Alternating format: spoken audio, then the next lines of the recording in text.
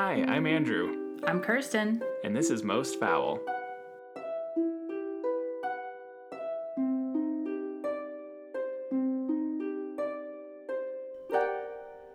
So, listener, it's episode 17, our return to the Green River Killer.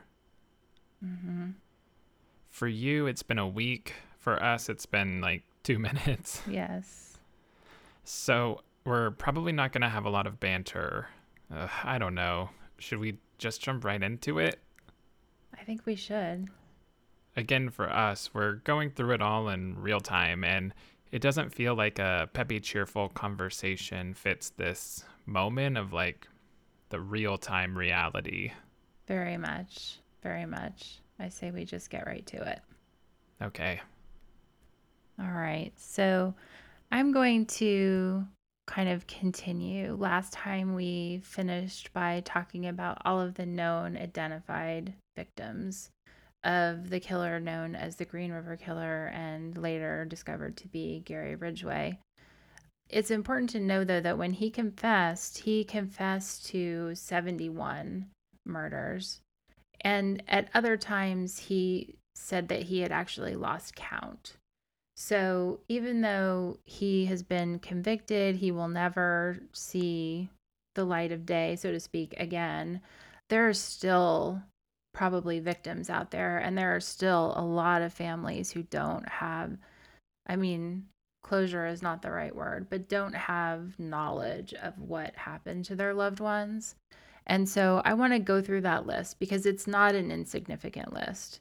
We have Kelly Kay McGinnis, who was 18, and Ridgway confessed to her killing, but her remains have never been found. Casey Ann Lee Nay Woods was 16 and is the same situation. Ridgway claimed responsibility for murdering her, and her remains have never been found. Patricia Ann Osborne, who was 19, also claimed by Ridgway and has never been found. Amina Agishif, who was 35, went missing in July of 1982, found in 1984 under very similar circumstances. Ridgway denies involvement in this one, but the Green River Task Force, which we'll talk about in a few minutes, had this case on their list as potentially tied to Ridgway. So this is an unsolved. We also have Tammy Lyles, who was 16, went missing in June of 1983, found in April 85, and her remains were found very close to Shirley Sherrill and Denise Bush, who, if you remember, were found in Oregon, the only two victims who were found outside of King County. Lyles remained unidentified until 1998. We also have Angela Marie Girdner, who was 16 when she went missing in July of 1983 and was found in April 1985. She also was found in Oregon near Shirley, Denise, and Tammy. She remained unidentified until 2009. And I just want to, put a plug in here for all the folks who work on these cases. As you can see, these cases don't close. People continue working on them. There are a lot of investigators out there who continue, whenever new DNA techniques come out, they re-examine the evidence, they rerun tests, and that's why so many of these remains are then later identified, is because of advancing technology. So just a shout out for all the people who do that hard and I think kind of thankless work. I now want to talk about a couple of cases where the MO is similar, the timing is right, and some of these fit into some of those conspicuous kind of gaps in crime that I pointed out in the last episode. So we have another unidentified set of remains, just called Jane Doe. I don't have a number on this one, and there's no estimate of her age range. She went missing in December 1980. We also have another victim of some crime, Christy Lynn Vorak, who was only 13. She went missing in October 31st, 1982, so close to the early part of his crimes. Remains have never been discovered. Patricia Ann LeBlanc, who was 15 when she went missing October 12th, 1983. Also, no remains have been found. Darcy Ward, who was 16 when she went missing April 24th, 1990. Cora McGurk, who was 22 on July 12th, 1991 when she went missing.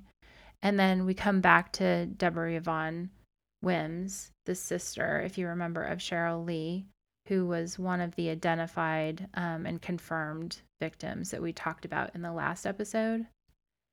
Now, if you remember, I said that she went missing in 1990. It was October 25th, 1990. Her remains have never been found, but she did disappear under very similar circumstances. And when I dug into this, they had similar lives in that they both had been involved in sex work, and Cheryl's pimp, it was later discovered, was the brother of Deborah's pimp. So in terms of the circumstances, not any value judgment on what they were doing, but in terms of the circumstances, they ran in similar circles. And one thing we'll get to is Cheryl and the way her abduction went down actually led to the final break that gave police what they needed to get Ridgway. So we'll talk about that. But this is just an interesting connection here. Now, again, Ridgway has been questioned about her disappearance and denies it. And part of the thinking is, well, he's admitted to 71 and even more. Maybe why would he deny this one? But why do pieces of shit do anything? I think to just kind of take the word of a monster like this doesn't make sense. But this is another case that is unsolved. Well, and also memory. Yeah. I mean, he might deny it, and it could just for spite, and it could be just for fun, or he could actually doesn't think so. Because he killed so many people, he doesn't actually remember. Yeah. Yeah, and that's one of the things that, I wonder about, and some people don't believe. I mean, there are times when he seems to have quite a good memory, and he'll remember certain things that are maybe unexpected, and then other times that he kind of claims that he doesn't remember things. And so I think there's a fair amount of skepticism about him really talking about what he can remember and what he can't. And I know that I've read in other serial cases, there's some hesitance to talk about them because once they talk about it, then they're not their special secret kind of thing. And they really kind of get off on this idea of having this private thing in their mind. And so it could be that he's holding some back so that he still has some that are just his. So, but we talked about 49 people in the last episode, and now we've got 1, 2, 3, 4, 5, 6, 7, 8, 9, 10, 11, 12, 12 more who are suspected connection, or he's confessed, but the remains have not been found. 12 more families out there that were just destroyed by this senseless acts. And I did do just, again, because I had to, in order to parse and kind of make any sense at all of this, I made out a little table. And, we talk about, identities in relation to crime and how certain crimes are overrepresented in the culture and certain are underrepresented. And so I just did a little tally, presenting identities. Sometimes I could find evidence of what race someone identified as, and sometimes I couldn't. But I did the best that I could based on how people presented. And the group was overwhelmingly white. But when you look at the total numbers, like almost a third were women of color, which I think is more than the general population in Seattle at that time in terms of the demographics. So just a side note, I think that he preyed on people based on vulnerability, not necessarily based on race. But, I think it speaks to who the vulnerable are in our society, and disproportionately women of color who, because of systemic racism, are oftentimes put in positions or have no choice, forced choices, to be in these vulnerable situations disproportionately. So now I want to head on over to kind of the procedural side. We've talked about the victims, we've talked about some unsolved cases, but we kind of just jumped into this one knowing that everyone listening out there knows who the Green River Killer is. That's not new information that we're going to share with you. But now I want to go back kind of through it from a timeline perspective. There's so many ways to go into this cases, and to look at it and understand it. But I wanted to do kind of a timeline as if we're going along with the general public in 1982. The first kind of moment that this monster kind of becomes a blip in anyone's consciousness is July 15th, 1982. And we talked about that important day. And that's when the first known victim, Wendy Lee Cofield, is found in the Green River under the Peck Bridge in Kent, Washington. So that's kind of the beginning. But again, when that day happened and her remains were found, no one understood that this was the beginning of a nightmare, really, that would go on for decades. But on August 16th, 1982, a month and a day after the first victim had been found, there were 4 more recently discovered victims, all found in that Green River area, and that's where the moniker came from. So on August 16th, the Green River Task Force was formed, and members included Robert Keppel and Dave Reichert, who are those are names that will come up again and again. And as part of the task force, I mean, there were, I think, 18 people at the height of the task force working on all of these cases, and tons of other investigators and people helping out from around the area. But during that time, one thing that the task force is kind of famous for is having interviewed incarcerated serial killer Ted Bundy, who had also operated in that time, as Andrew mentioned in the last episode, in that time, in that location. And so he was already on death row, and they saw him as a resource. You know, again, the FBI profiling was really becoming more well known, and other investigators, I think the folks who created the behavioral unit at the FBI, were going around the country talking about their methods. And I think these investigators saw that there was some possibility in getting insight into what this killer was thinking and feeling and doing, and what was driving this person, by talking to Ted Bundy. And Ted Bundy was a very chatty guy and had no compunction about sharing what he knew. So during one of these interviews, or multiple interviews that they had with Bundy, he told the task force that the killer was likely returning to the site of the remains to have intercourse with the bodies. And that is something that was later discovered to be true. So once they had identified who the Green River Killer was, and they had interviews with Ridgway, he admitted that that is something that he did. And so Bundy suggested staking out any new location where they found remains, because they might be able to catch the perpetrator in that act, and that could be one way that they might find him. But Reichert told Time magazine around the time, in relation to the case, every time you found a body, it was like being hit on the head with a baseball bat. So I think that's just indicative of the pressure put on the task force at that time. Mm-hmm.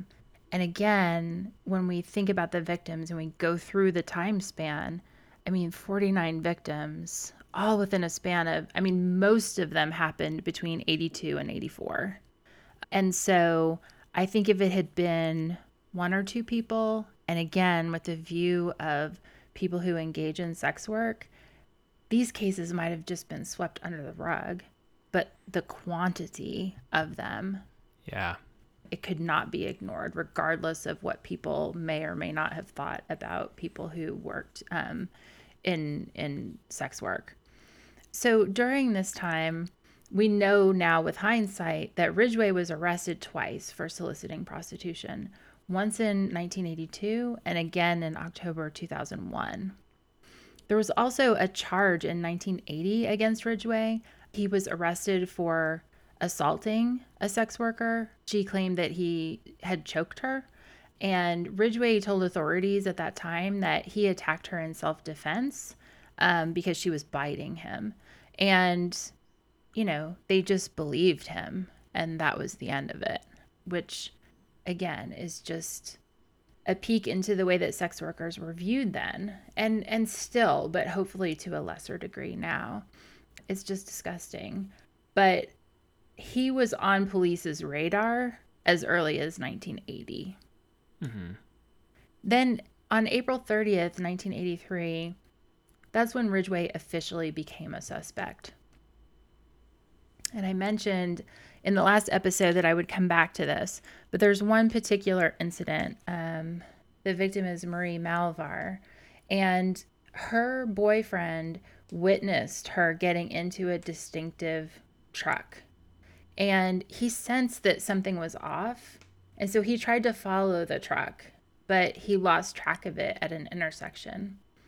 Then days later, when she was not anywhere to be found and was searching for her, the boyfriend saw that same distinctive truck parked at a house a few blocks from where he lived. So he went directly to the police, and turns out that house and the truck belonged to Ridgway. So at that moment, April 30th, 1983, again, he's already on their radar because he's been picked up for soliciting prostitution. He has this kind of assault, what happened, like who knows kind of thing on his record as well. So they questioned him at that time and they considered him a suspect, but he denied all knowledge of Marie, and there was no body, no evidence. It was just the boyfriend saying that she had gotten into his car. Yeah. And so they couldn't hold him. They had nothing to hold him on or really to force him to answer any more questions. In kind of just a really chilling, creepy note here, later when he was finally caught and gave his confession, he noted that during that questioning, he was leaning against a fence in his yard with his arms behind him to hide scratches that he had gotten all over his arms during Marie's murder.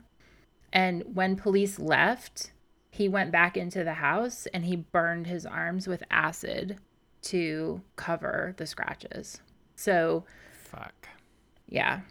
In May 1984, he was given a polygraph test. So again, he never was not on police's radar after that point in 1983. He was always a suspect, and police were watching and waiting to be able to bring him in. They brought him in for a polygraph in May 1984, and he passed it.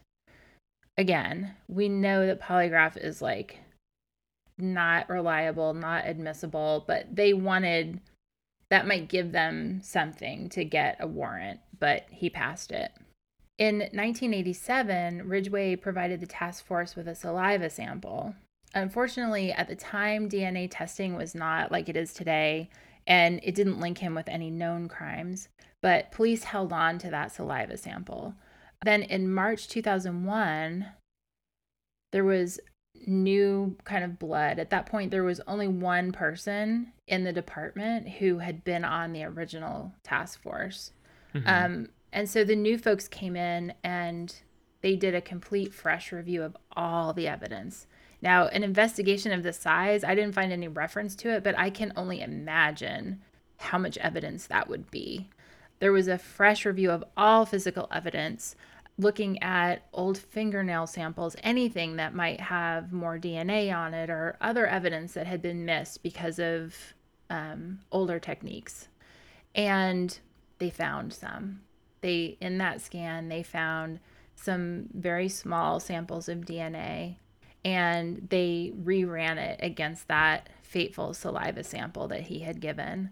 I think probably at that point feeling pretty invincible. I mean, because he had been up to that point. And on November 30th, 2001, King County Sheriff Reichert, who, again, you remember he was one of those people on the task force, announced that the so-called Green River Killer had been apprehended. At that time, he was the only one left from the original investigation.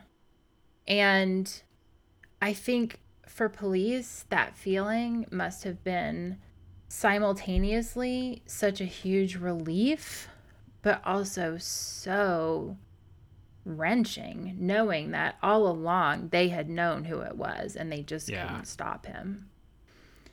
So on November 5th, 2003, Ridgway pled guilty. And this was a pretty contentious kind of thing. The then King County prosecutor, Norma Lang, accepted a plea deal that agreed not to seek the death penalty in exchange for Ridgway's cooperation in locating the remains of other victims. And if you remember, we mentioned several who were found simply from his confession and the directions that he gave. During this plea process, he confessed to 71 murders. And he stated, as I alluded to before, I killed so many women, quote, I killed so many women, I have a hard time keeping them straight, end quote. He killed most of his victims, it turns out, in his house or his truck or sometimes outside in a secluded area. Another quote from him: most of the time I killed them the first time I met them. I do not have a good memory for faces, end quote. So essentially he's saying here, there were so many and I didn't know them. It was the first time I had met them for most of them. I didn't know their names. I don't remember faces. So, I mean, I think that this is a little bit, I don't know. People have reacted to these statements in a variety of ways. Some people think it's bullshit and that he knows a lot more than he shared. And I read some statements here saying that the plea deal was made for his cooperation in finding dozens of other victims. When I went through that list and found all the ones that noted was only found because of his directions, there were like 3. So, you know, depending on what your feelings are about the death penalty, he made a pretty good deal here.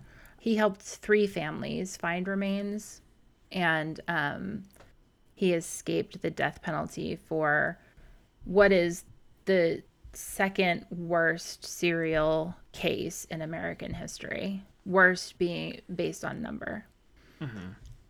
In December 18th, 2003, so just a month later, he was sentenced to 48 life sentences with no possibility of parole.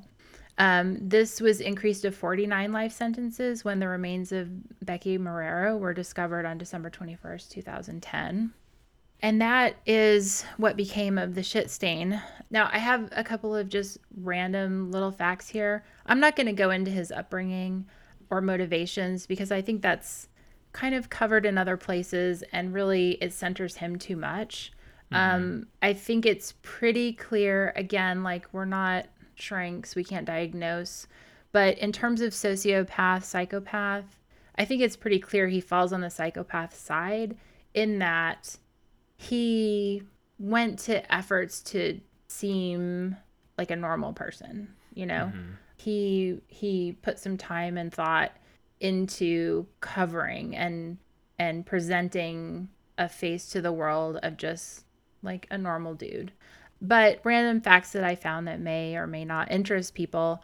When Ridgway was young, he exhibited extended enuresis, which is the clinical word for bedwetting, which most people probably know is one of the 3 traits that make up the McDonald triad, aka the triad of sociopathy or the homicidal triad, which I should note is a well-known thing, but its scientific validity is pretty questionable, especially when it comes to the bedwetting.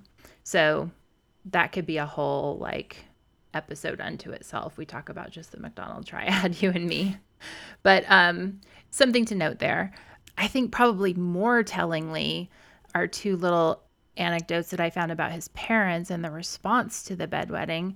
So Ridgway's mother cleaned his genitals after bedwetting incidents. And so again, extended bedwetting. So this went on until 8, 9, 10, 11. And she did this while wearing revealing clothing. And she humiliated him in front of his brothers. So like that's a lot to unpack.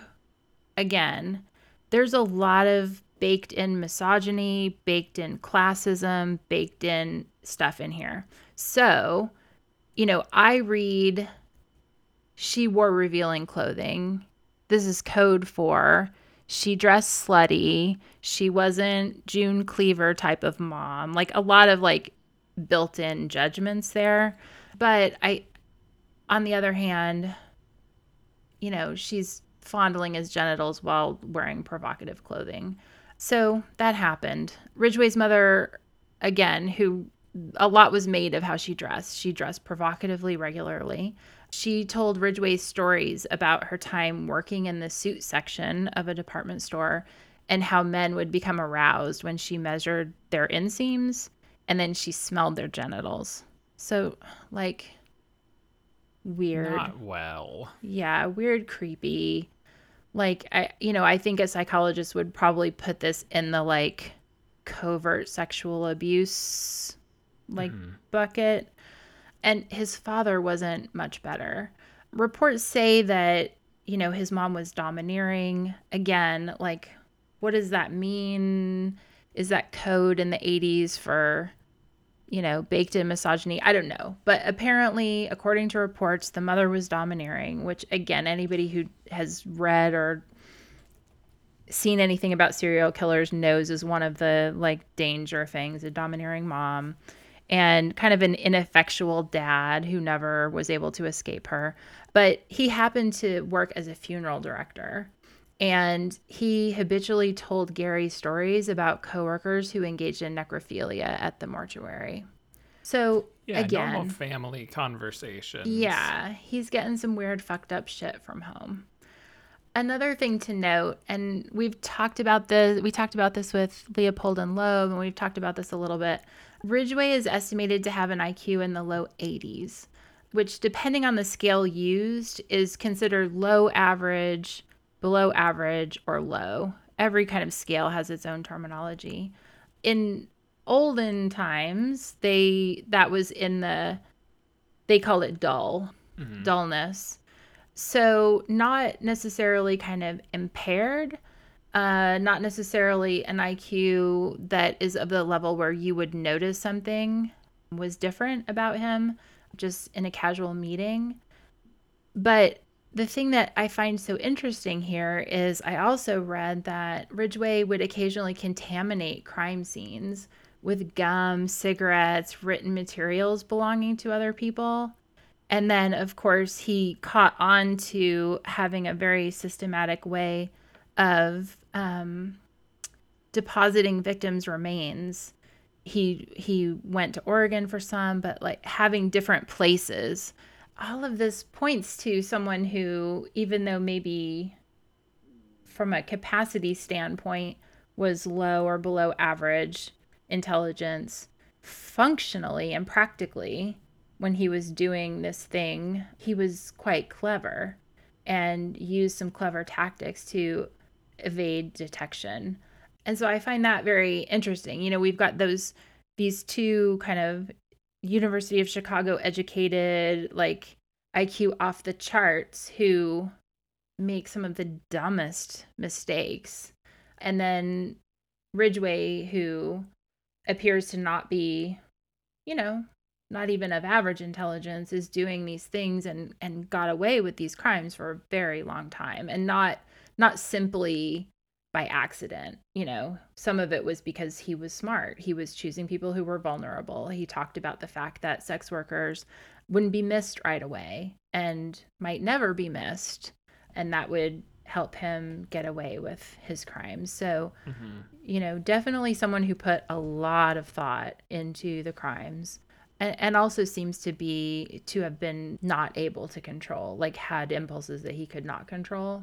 And without kind of doing a deep dive on his psychology, just knowing a little bit about his upbringing, you can see the seeds of that there. Yeah. Damn. Yeah. Yeah, it sort of came up like IQ is like one assessment piece of a puzzle. Yeah, it's not the be all end all for sure. So the culture side, a crime this heinous, a piece of shit this bad, it's no wonder that it's an inspiration for a wide mix of pop culture. And so I'm going to sort of break it down and give you a sense by category, but it's kind of a non-exhaustive list.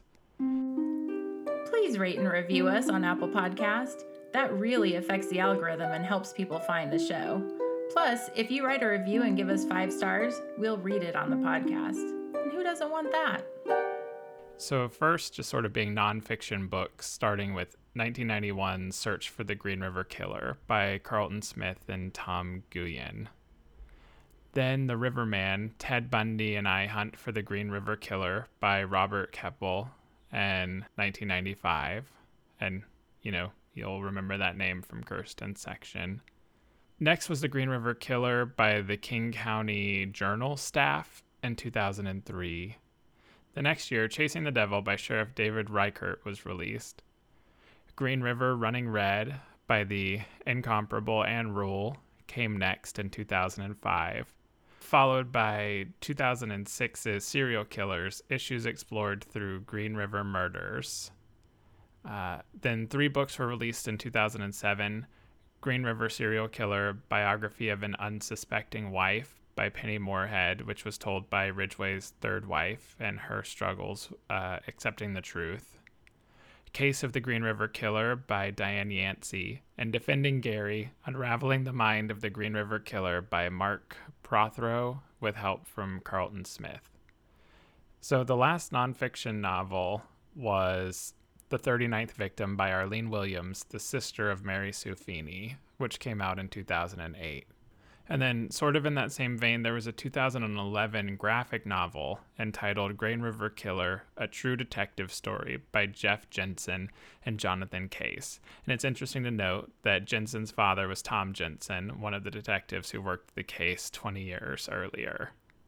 So, normally we don't go into a lot of nonfiction, but I thought this one was particularly interesting with how many of the authors were personally associated to the case in one way or another. So sticking in the nonfiction vein, tons of documentaries. So I'll go through a selection quickly. Starting all the way in 1984, Murder, No Apparent Motive, about serial killers and FBI profiles. They talked about the ongoing Green River Killers murders and listed them as one of the latest examples of serial murders that go on in America without any apparent motives. A 1996 episode of Unsolved Mysteries had a focus on the Green River Killer, and it focused on longtime suspect William Stevens. The episode features interviews with Stevens' family members because he died in 1991 of cancer. And, while being accused of a crime he didn't commit is definitely terrifying, there is absolutely no need to feel badly for this man. In 1981, he casually walked away from a minimum security facility while doing time for burglary and avoided authorities for 8 years. In his book River, author Roderick Thorpe noted that Stevens seemed like a perfect suspect. He fit the FBI profile of a serial killer, including having poor relationships with women and a hatred for sex workers. He told friends that sex workers were, quote, spreading the AIDS epidemic along the SeaTac Strip, end quote, which Seattle-Tacoma is, SeaTac is shorthand for that. And according to his adopted brother, Stevens often told people that he wanted to kidnap, torture, kill, and dissect women and then fill them with rocks while taping the whole thing. So, scum, piece of shit, glad he's dead. Wow. And it's no surprise that he was a suspect, so... At first I was like, oh my God, how terrible it must be to be accused of a crime like this. And then it's like, oh yeah. Yeah, because what does your life what does your life look like for people to think that it could be you? So yeah, no sympathy for him. But jumping sort of back to the documentaries, a 2010 episode of the documentary show Who the Bleep Did I Marry features Ridgway's third wife, and again, she was the one who wrote a novel about her experience. There was a 2006 episode of Crimes That Shook the World that focused on the case. The Court TV, now True TV, series Mugshots released an episode on Ridgway in 2013. 2005, A&E featured an episode of Cold Case Files called Obsession, David Reichert and the Green River Killer. 2017, HLN premiered a true crime series, Beyond Reasonable Doubt, with the first episode being about the Green River Killer. And this hour-long episode reported on the advanced trace evidence that directly linked tiny paint particles from the victim's clothing to Ridgway. In 2020, Investigation Discovery premiered a 2-hour special titled The Green River Killer, Mind of a Monster. And just last month, October of 2021, Catching Killers was released on Netflix and includes an episode about the case that revolves around the decade-long hunt for the murderer of several women around the Green River area. Several? That's an understatement. Yeah. And lastly, you're currently listening to an episode of this really great podcast called Most Foul that is covering the case. But seriously, it's no surprise that a case like this would be covered time and time and time again over the years. I mean, starting in the 80s, and as you can see, to last month, like, it is actively ongoing. That's how the fascination with a case this big can be. But switching over to fiction, the culture kind of continues. So in books, the Green River murders are discussed in the Jodi Picoult novel House Rules. The novel River, a novel of the Green River killings, was written by Roderick Thorpe, which I mentioned just a little bit ago.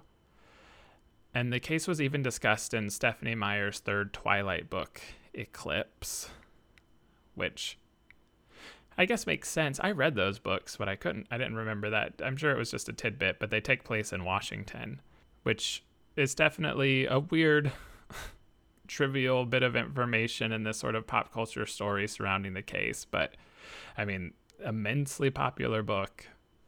And over on TV, Ridgway has influenced a lot of things repeatedly mentioned in episodes of Criminal Minds. The case has a big influence on season 3 of AMC's The Killing. In a 2013 interview, Veena Sood, the show's producer, stated that her inspiration for this season came from Streetwise, a book of photographs about teenage runaways in Seattle by Mary Ellen Marks that was then sort of adapted into the 1984 documentary of the same name, which Kirsten mentioned. One of the victims was featured in that documentary. So that was Roberta Joseph Hayes, who fell victim to Ridgway, which led to Sood's fascination with Ridgway overall. So this producer was familiar with the book that predated the documentary and then informed the third season of this show, which was well received by critics. Peter Skarsgård received a nomination for Best Supporting Actor in a Drama Series by the Critics' Choice Television Awards. So just another interesting way these tangential things go on to influence other creators. So moving into movies, the critics don't have as much to work with in this front. 2004's The Riverman was a TV movie that debuted on A&E. It followed the real-life incidents around Ted Bundy helping detectives Keppel and Reichert catch the killer. Then in 2005, the movie Green River Killer was released as a direct-to-DVD film and featured a cast of people I've never heard of. Then there was a Lifetime movie called The Capture of the Green River Killer in 2008, which surprisingly was named one of the top 10 television productions of 2008 by Variety. It was nominated for a Gemini Award for Best Direction and Best Costuming, which, if you don't know, the Geminis are the Canadian analog to the Emmys, because it was a Canadian production. And it was watched by 2 million viewers, making it then Lifetime Movie Network's most watched telecast ever. Oh, wow. So surprisingly successful overall. But then the bell curve hit its bottom with 2019's Bundy and the Green River Killer. Now, I could find almost no information on this movie, but what I do have is the top review from IMDb entitled The Room 2. And it reads, quote, "Incredible, really funny. The acting is genuinely the worst thing I've ever seen. I don't smoke weed, but I can imagine this would be a riot if you watched it stoned. Hilarious," end quote. Wow. So less than stellar, but That said, there's a really interesting connection to this case to a truly incredible movie, Silence of the Lambs. Now, we'll have a full discussion about this movie when we do an episode on Ted Bundy or Ed Gein, but I was honestly kind of caught off guard by this connection.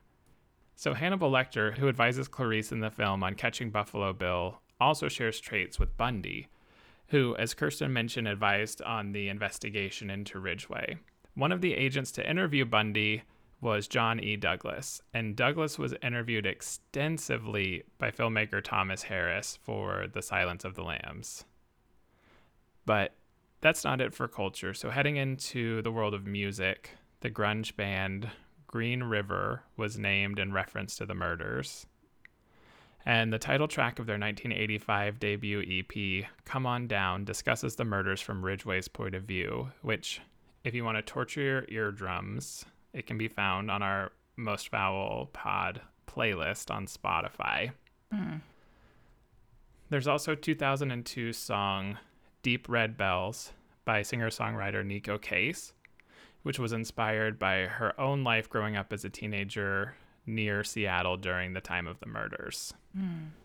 In a 2006 interview with the AV Club, she remembered, quote, I grew up while he was killing women, and on the news, they never talked about them like they were women. They just called them prostitutes. Myself and other little girls in my neighborhood didn't make that distinction. We thought the Green River Killer was going to kill us. We were scared of him. We'd go to school with steak knives in our pockets, end quote.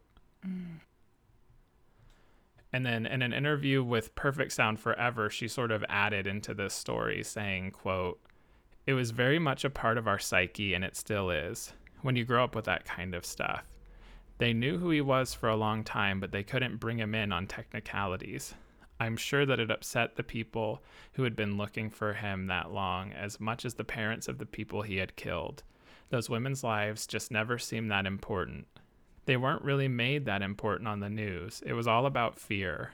I guess the song is basically me just thinking, what are their lives? What would their families do? End quote. Now, this is an incredible song. I highly recommend it.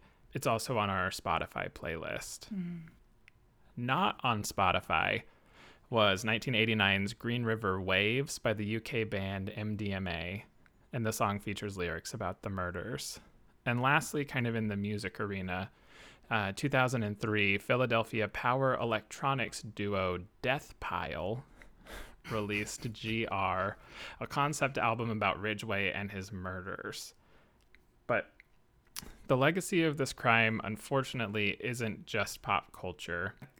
Stepping back into the true crime side of things, serial killer Joel Rifkin, who confessed to killing 17 people in New York area, was deeply influenced by the case. When police searched his home, they found a book on the then unidentified Green River Killer. And according to an Oxygen documentary, this, along with other articles on serial killers he saved, were described as almost like how-to guides for how to be a serial killer. He himself thought he compared favorably to the Green River Killer, and this is a horrific quote from him. Quote, some of the events were unconsciously copycatting. He, aka Ridgway, buried one, I buried one. He went from water to land, I went from water to land. He placed one by an airport, I placed one by an airport. He did things in clusters, I did things in clusters. End quote. Fucking nightmare. Yeah. Luckily for the world, this piece of shit wasn't quite as methodical and cautious as Ridgway, which fortunately stopped him from being as prolific, but I mean, 17 people, it's just a fucking nightmare. Yeah. And so a crime of this nature had its own little pop culture wave. Rifkin's mentioned in an episode of Law & Order Special Victims Unit. In an episode of Seinfeld, Elaine dates a man named Joel Rifkin, and they reference the killer throughout the episode, and eventually she asks him to change his name. But I don't want to end kind of with this piece of shit, so I felt it was important instead to spend a moment with the victims. So Heidi Susie Balk age 25, Julie Blackbird, Barbara Jacobs, 31, Mary Ellen DeLuca, 22, Yun Lee, 31, victim number 6, who remains unidentified, Lorraine Orvieto, 28, Marianne Hallman, 39, victim number 9, who's also unidentified, Iris Sanchez, 25, Anna Lopez, 31, Violet O'Neill, 21, Mary Catherine Williams, 31, Jenny Soto, 23, Leah Evans, 28, Lauren Marquez, 30, and Tiffany Bresciani, 22. May they all rest in peace, just like Ridgway's victims. So that's the long and complicated pop culture legacy of the Green River Killer. And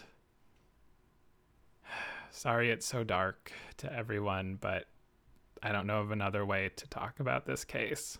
Yeah, may we never see another like him. Absolutely to that. Well, I hope everyone takes deep, calming breaths, some centering, and move past this horrible story. And as always, if you feel like you need extra support, we're going to throw some listener resources into our episode notes for this one. Yeah. And just as a reminder, we're all connoisseurs of true crime. We all spend time in this world. And to think about our own biases and to think about the victims and to remember, yes, the cases are interesting. Yes, it's part of our human condition to want to know, but we need to remember the victims. I think I mentioned this in between records, but it drives me nuts, this like not hero worship, but this like cultural worship of Ted Bundy. Mm-hmm. It's like, that's not what it's about for me. Yeah. Like, of course I want to know how he ticks, but I don't care about his charisma outside of how it worked for him. Like, I don't want to hold him up as a cultural icon of himself. I want to look at him as a case study for what's disgusting and wrong in this world. Right, and how to prevent it. And I fear sometimes our interests, not us as you and I as individuals, but ours collectively, it sometimes leans into that other way that I just don't like. And so remember that if we're discussing any of these cases, it's because innocent people suffered and lost. Yeah. And so many, again, every one of these victims has a whole network of loved ones who experience something horrific. And in a lot of cases, an event like this ruins lives. Marriages break up. There are suicides, drug abuse of the survivors. I mean, it's just the toll on humanity of a piece of shit like this is almost incalculable. So yeah, listeners, thanks for spending this time with us, and thanks for focusing on the victims with us. Yeah. And as always, we appreciate the hell out of you. 100%. Thanks for listening to Most Foul. If you've got a tip for a future episode topic or want to send us your own inciting incident for a mini episode, visit our website at mostfoulpod.com and write in. This has been a Facts from Janet production.